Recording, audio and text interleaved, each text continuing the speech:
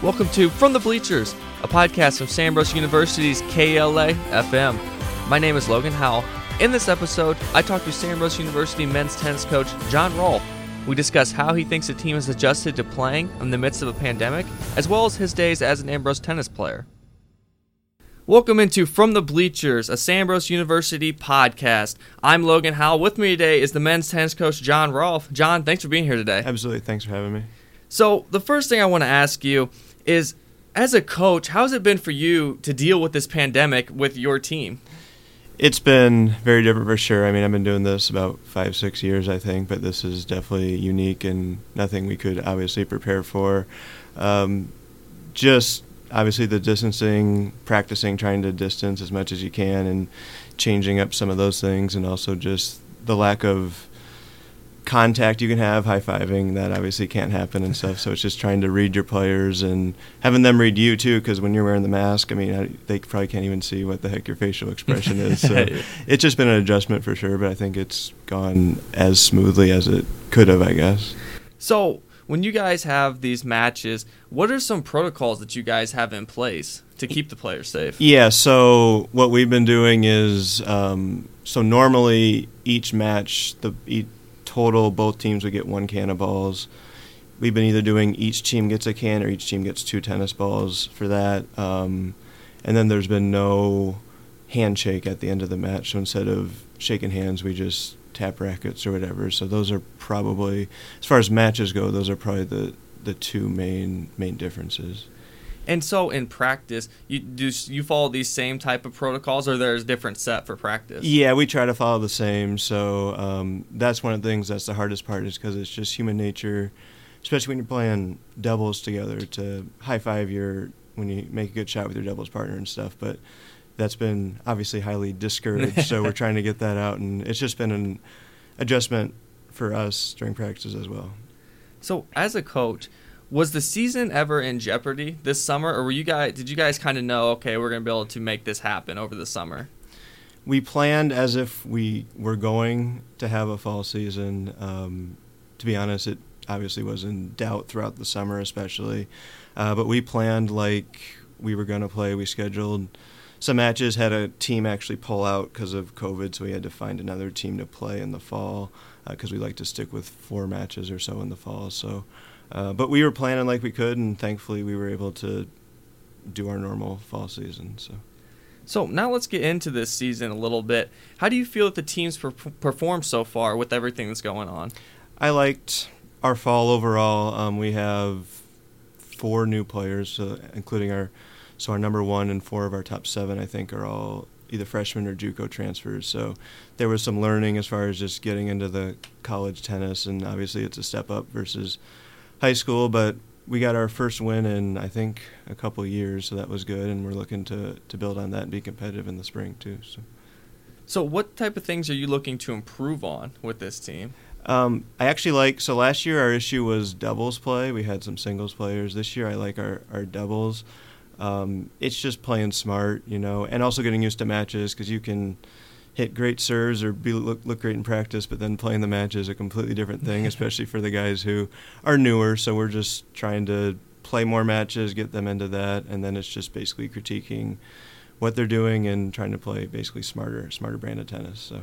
Yeah, and you talked about that first win. How big was that for you guys to get that win against Dubuque? It was big. So, and actually we had a couple close matches before that. I think we lost 6-3 to Wartburg and 4-3 to Cornell. So we were competitive for the most part in the fall, but obviously it's big. It had been a while, and we had, I think, only 2 guys on the team who were on the team when we won our last one. Really? So it was just good for them to taste success, and then obviously once you taste it, you want to have more success. So that's the goal in the spring too. Mm-hmm. So. And do you believe that your play at St. Ambrose has been able to help you as a coach now? Yeah, so it was kind of unique, because I got hired as the head coach the second year after I graduated. So I was coaching players not only that I played with, but that played above me in the lineup. So it was interesting trying to tell those guys what to do, because they had beat me in the past. So yeah, I mean, being here helped, and just having the tennis experience playing helped. You kind of know what they're going through and what it takes to win. So, and it's been an evolution too. The first couple of years, you're kind of winging it and trying to figure out what the heck you're doing, and then now I kind of feel comfortable with it too, and knowing what buttons to push and how to get the best out of them. So.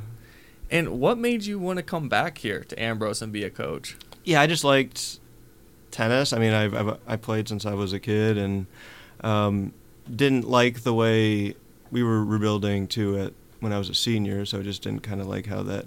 And I didn't still had friends who were players on the team. That was probably a big pull, as I knew some of the guys who were still on the team, and then obviously they're graduated now, but still enjoy it and still like it, and yeah. And how would you describe that time at St. Ambrose? A bit different, enjoyable? You mean when I was a player? Yeah, as a player. Yeah. Yeah, it was. I mean, obviously different. First of all, we didn't have these COVID protocols, so that was different. But yeah, I mean, it's amazing too, because like I'm 7 to 10 years older now than some of the players, but I feel like I'm like a whole generation before, just based on the technology and all that stuff. But yeah, it's been. I feel like I relate well to the players, and yeah, it's been a good transition, I think. And so, obviously, the transition between ADs to Mike Holmes, how would you describe that relationship between you guys? A good relationship? Yeah, it's been good. Whatever I need gets taken care of, so that's number one that you like. And whenever you have someone new come in, you're just wondering how the dynamic's going to work. Because I knew Coach Ray. Even I went to basketball camps when I was a kid when he was coaching, so I had known him for a while. So obviously, anytime you hear something new, people always like worry a little bit. But it's been a good transition, and he's good for our program. And so now moving into the spring a little bit. Is there something, a mindset, a motto, something you want your players to have as they transition here? Yeah, so it's just building, and it's really being relentless of bringing your effort every day, because they've seen too where if you're focused in practice, it shows up when you play. But if you're like walking through the motions and then you think you can show up, especially the new guys, I mean that. The first couple of matches, you're like, okay, I gotta bring it every day. So that's really what I ask, is the max effort, and then not only in matches, but it's hard to turn the switch on and off. So we're trying to bring everything to practice and then push towards that. And then obviously we'll be playing some tough teams in the spring. There's usually a couple of teams at least ranked in our conference, so it's trying to build towards being ready for those challenges. So.